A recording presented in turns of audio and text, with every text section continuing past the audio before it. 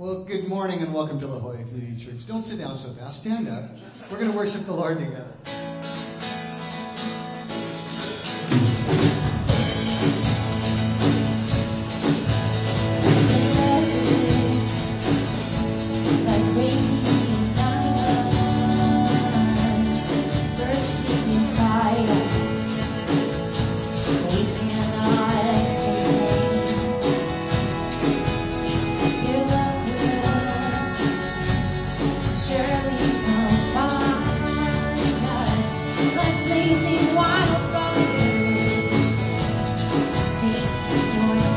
So nice, we're going to sing it twice.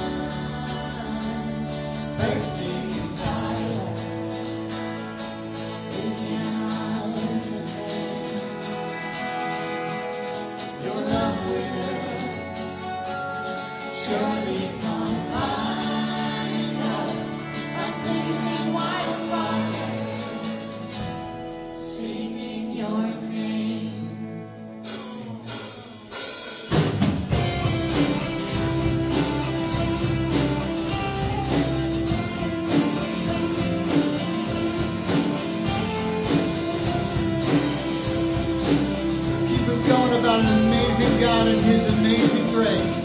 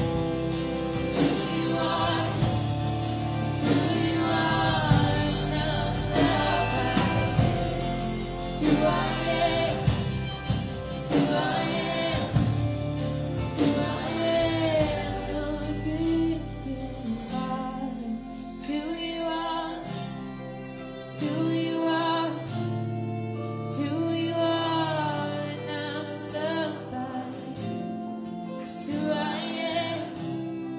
It's who I am. It's who I am.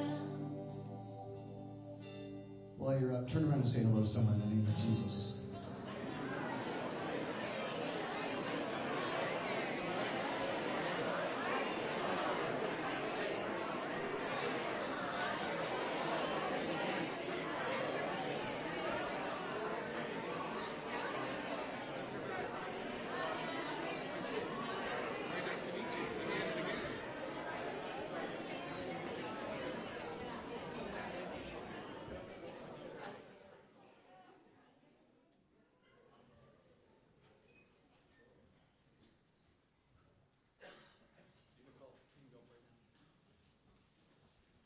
Well, good morning. We're so glad that you're here to worship with us this morning.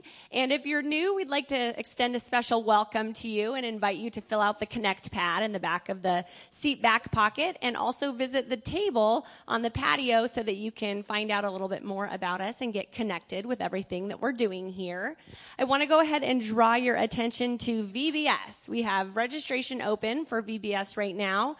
It's going to be a really fun camp, July 11th through the 15th. It's from 9 to 4, so it's all day long. You can drop the kids off. They're going to have a great time studying the book of Ephesians and doing all kinds of fun water activities and everything. They have that listed in the banquet, or in the bulletin. If you have any questions, feel free to contact Rihanna. She's the contact for that.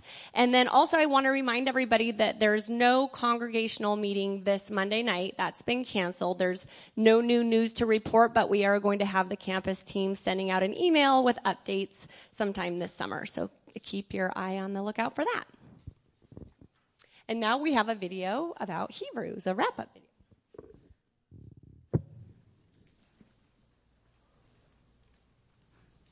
The letter to the Hebrews. The author of this letter is anonymous, and people have wondered for a long time whether Paul wrote it or maybe one of his co-workers like Barnabas or Apollos, but really we just don't know. In chapter 2, we discover that the author had a first-hand relationship with the disciples who were themselves around Jesus. So we know that this letter is anchored in the teaching of the apostles. We also don't know who the audience of this letter was, or even where they lived. The author knows them really well, and he assumes that they have a thorough knowledge of the Old Testament scriptures, especially the storyline of the first 5 books of the Bible, the Torah, about how Abraham's family became the nation of Israel, about how Moses led them out of slavery in Egypt to Mount Sinai, where they received the Torah, and they made a covenant with God, where they built the tabernacle, where the priests offered sacrifices, and also about how they wandered through the wilderness on their way to the promised land. The author just expects that the readers know all of the details about these stories, and so most likely the audience is made up of Jewish Christians. That's where the name of the letter comes from. We also have clues from chapter 10 that this church community was facing persecution and even imprisonment because of their association with Jesus. Some in the community were walking away from Jesus and abandoning the faith altogether. And this explains the purpose and the structure of this letter. First, there's a short introduction, which is followed by 4 sections where the author compares and contrasts Jesus with key people and events from Israel's history.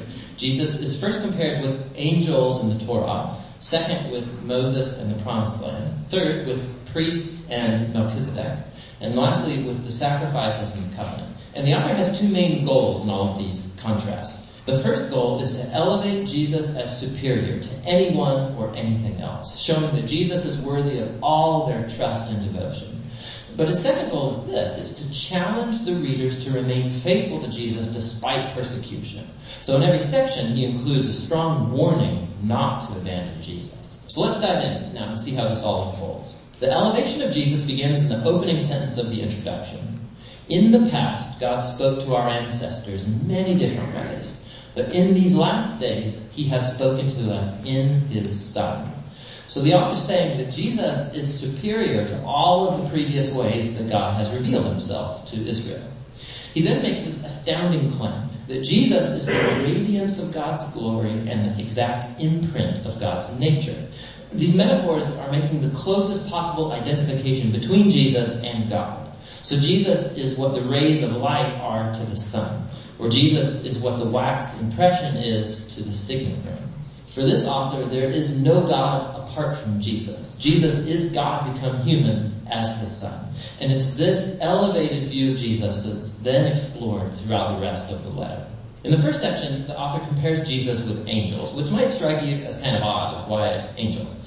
In Jewish tradition, it was taught, based on Deuteronomy chapter 33, verse 2, that the Torah and the words of God were delivered to Moses at Mount Sinai by angels. And so by saying that Jesus is superior to angels, the author is claiming that Jesus and his message of good news are superior to all previous messengers of God's word.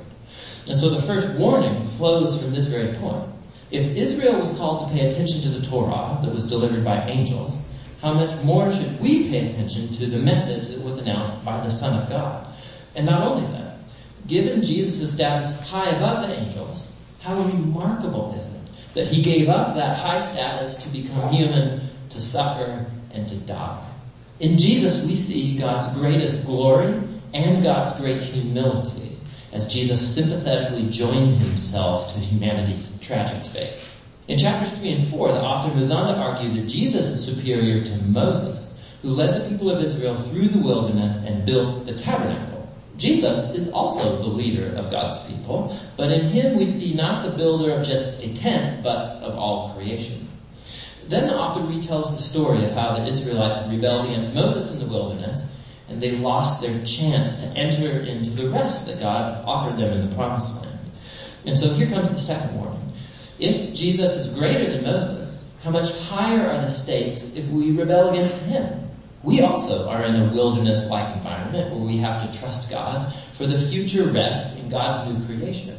So let's make sure that we don't rebel like Israel did in the wilderness and lose out on God's gracious offer to enter his new creation. In chapters 5 through 7, the author then compares Jesus with Israel's priests that come from the line of Aaron. Their role was to represent Israel before God and to offer sacrifices that atoned for or covered over the sins of the people. But, he points out, the priests were themselves morally flawed people, and so they constantly had to offer sacrifices for their own sins as well as for everybody else's. Something more was needed.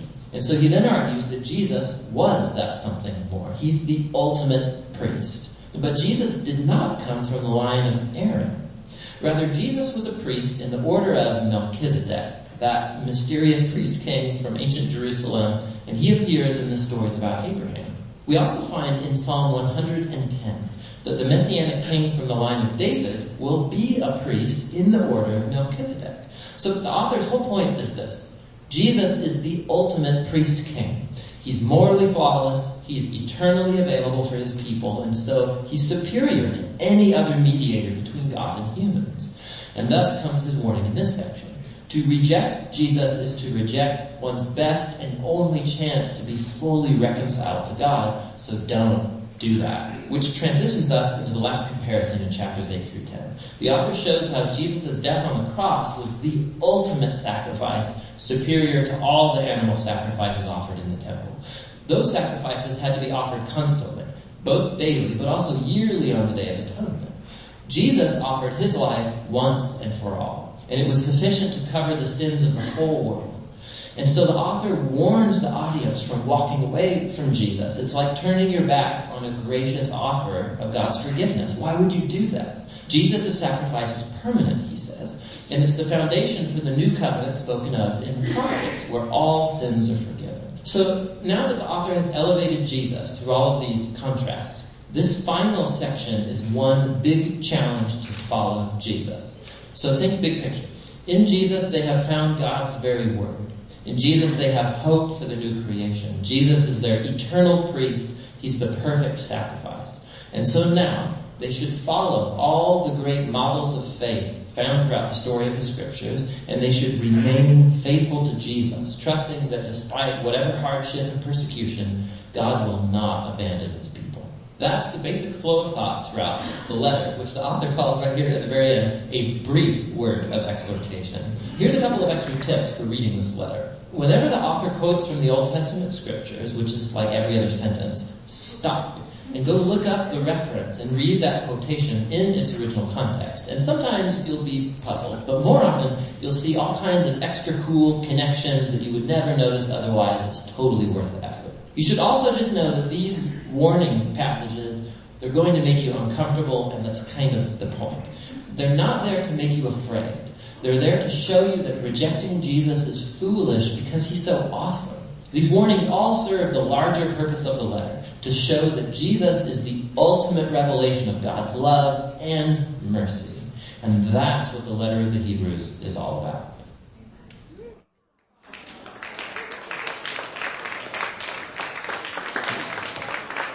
Okay, I'm going to invite some people to come forward and read Hebrews chapter 13 for us.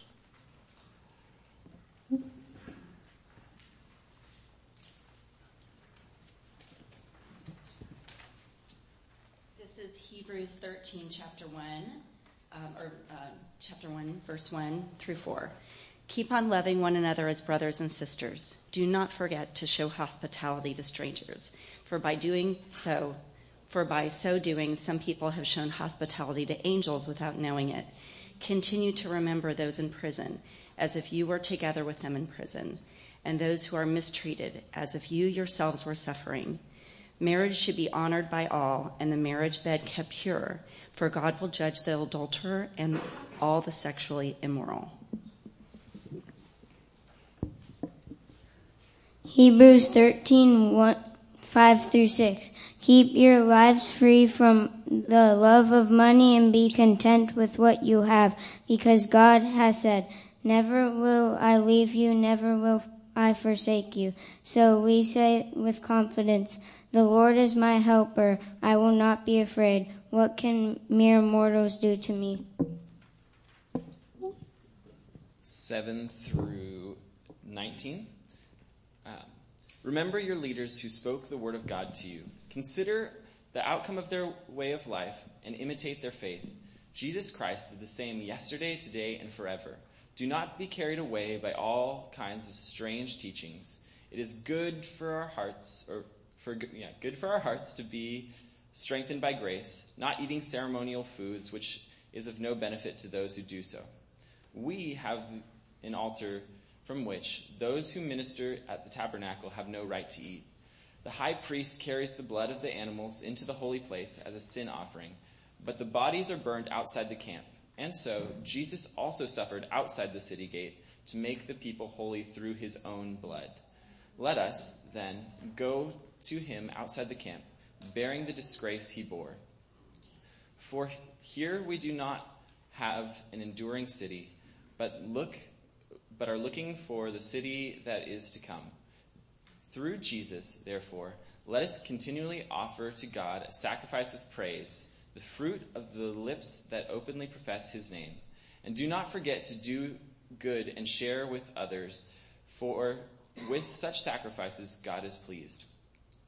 Have confidence in your leaders and submit to their authority, because they keep watch over you as those who must give an account.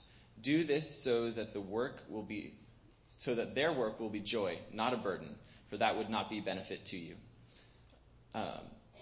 Pray for us. We are sure that we have a clear conscience and desire to live honorably in every way. I particularly urge you to pray so that I may be restored to you soon. Continuing verse 20. Now may the God of peace, who through the blood of the eternal covenant brought back from the dead our Lord Jesus, that great shepherd of the sheep, equip you with everything good for doing his will. And may he work in us what is pleasing to him through Jesus Christ, to whom be glory forever and ever. Amen. Brothers and sisters, I urge you to bear with my word of exhortation, for in fact I have written to you quite briefly. I want you to know that our brother Timothy has been released. If he arrives soon, I will come with him to see you. Greet all of your leaders and all the Lord's people. Those from Italy send you their greetings. Grace be with you all. Well, thank you for reading that. What did you think of that video? It's amazing, isn't it? Well, this group, the Bible Project from Portland, have put together a whole series. Every book in the Bible they've animated like that.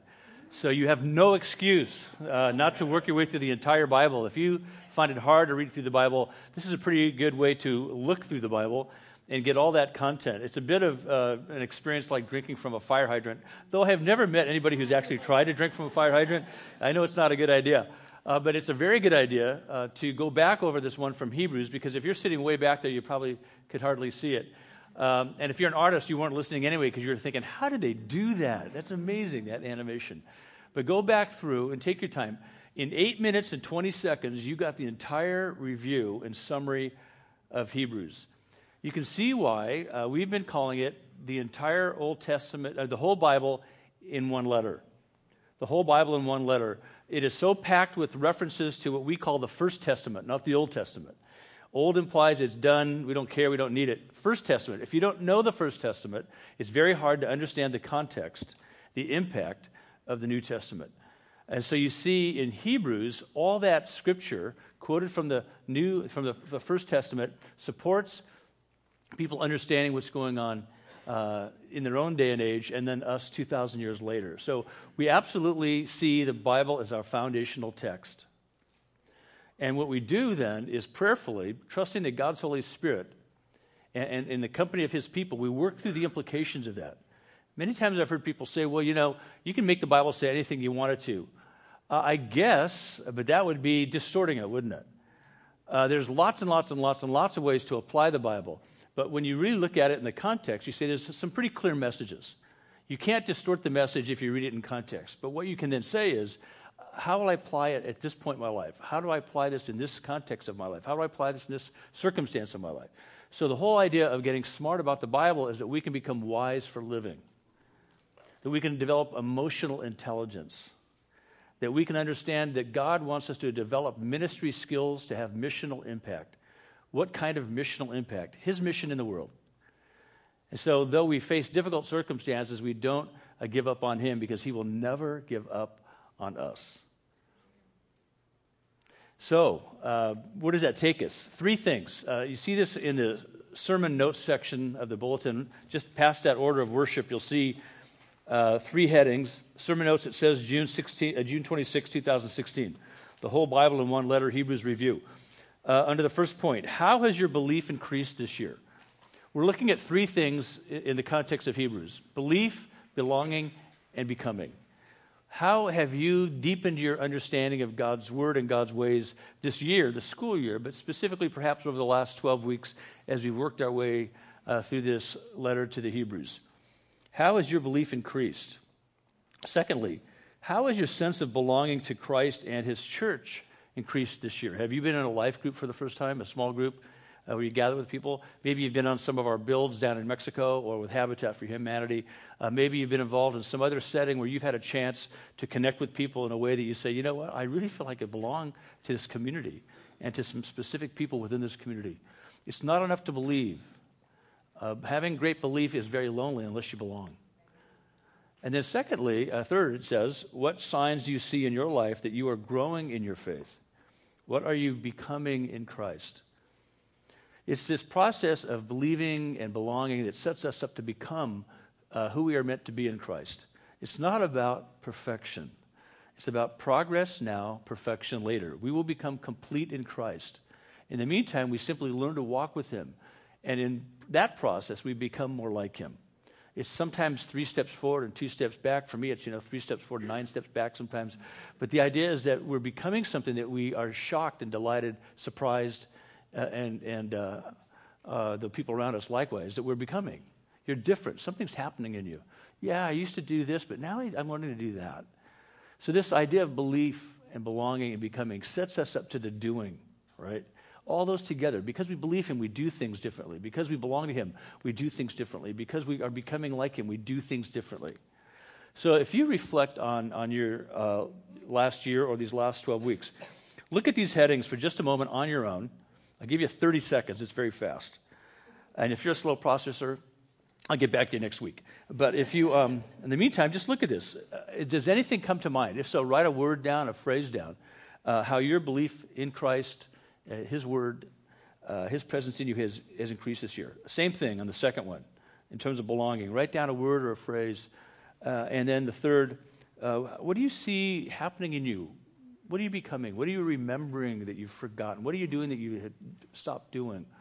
Write some things down, and then in a moment I'm going to give you a chance to tell the people next to you, briefly, some of the things that came to mind on either any of these or all of these, all right? So just take a moment to collect your thoughts.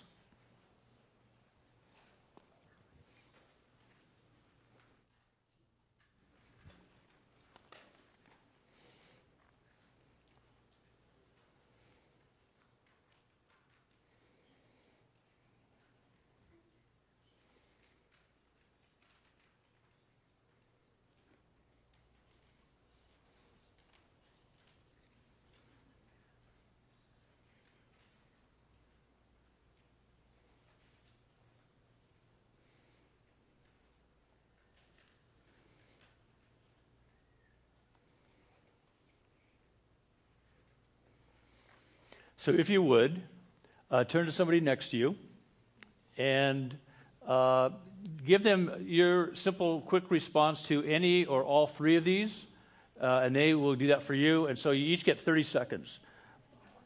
Have at it.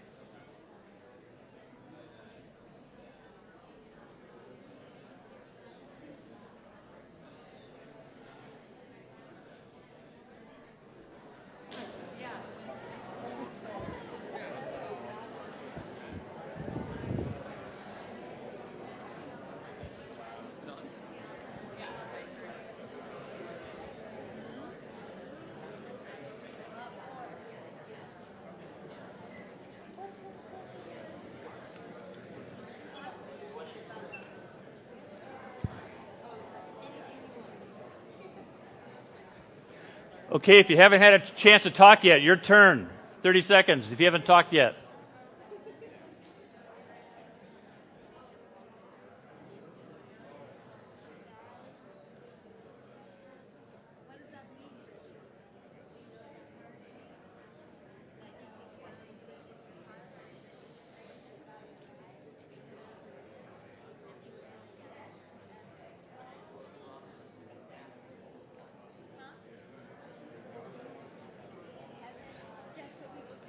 Wrap it up in 10 seconds if you would.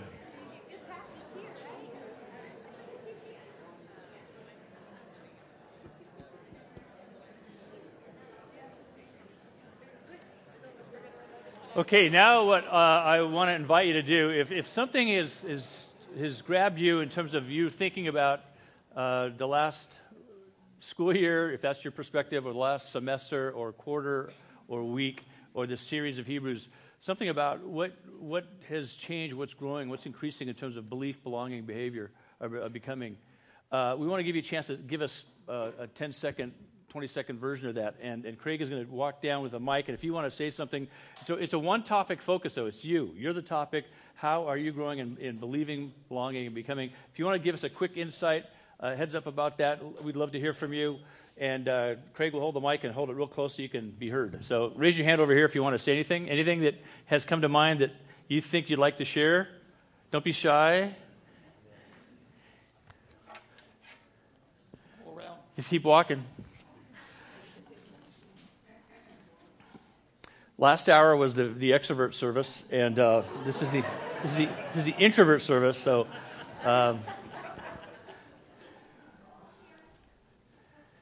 He's working his way down, and if you see a hand, stop Craig, and we'll get 10 seconds to give us one or two insights into what's happening. I don't feel I'm alone anymore. My husband left me 3 weeks ago, and I feel I have friends at church, and I know I'm going to get through this to the church. Thank you. Anybody else? Raise your hand. We'll hear from you. Okay, we're going to do a lap. Craig, you're going to come back around this time, around this way? Yeah, there you go. Yeah, exactly. So I'm a lover of sand dollars, and my friends know that. And this morning I'm running on the beach, and I found 6 beautiful ones that I would normally hoard those and keep those for myself. And I have a very close friend whose friend's daughter, so I don't know her very well, but she's super sick with Hodgkin's lymphoma. She's 20, and she only has a I think 40% chance of survival. So I was thinking of her this morning, and I thought, I'm not going to keep them. I'm going to give them to her and write a letter to her. So I think it's that, fruits of the Spirit that come out the deeper your faith is. So, thank you.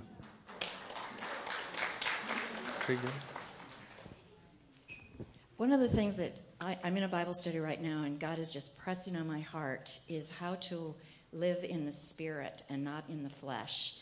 And one of the things that Beth Moore is the study, Living Beyond Yourself. And one of the things she brought out in the study was how we need to especially have the gift of discernment and to really hear the Spirit, and how listening to the Spirit is like having resonance. And if you take a piano key and you hit a key and you listen to the strings of other instruments around it, they will also vibrate in the same resonance.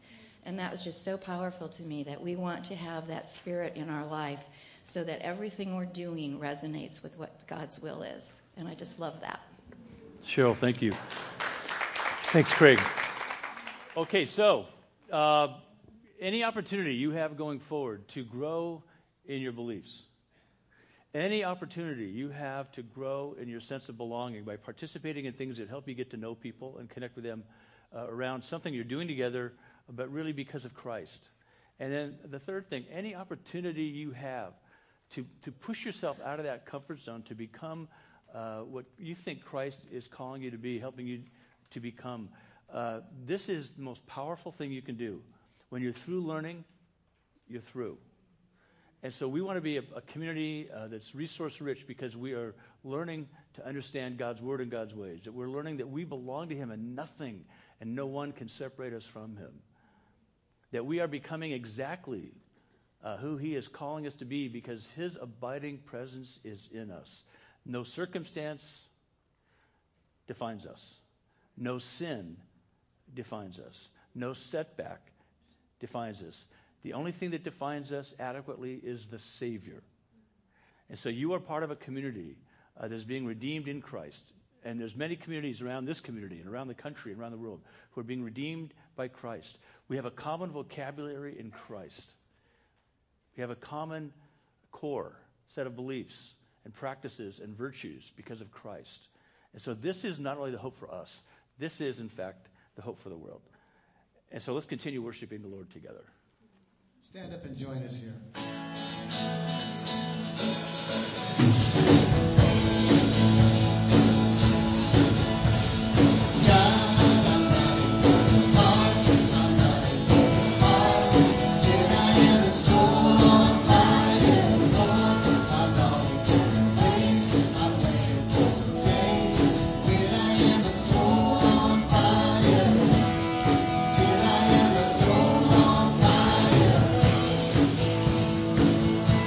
Sounded nice. Let's do that again.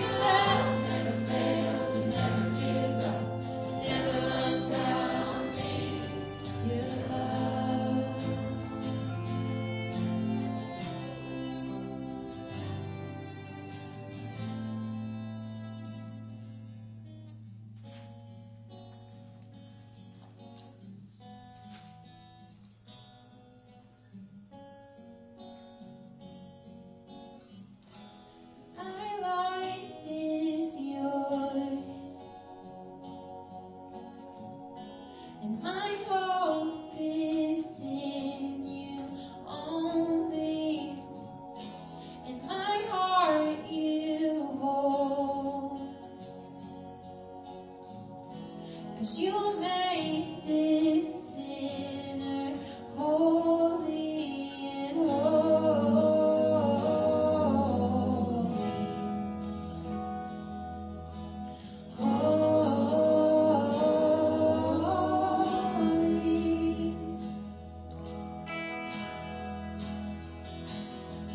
Your glory is so beautiful. I fall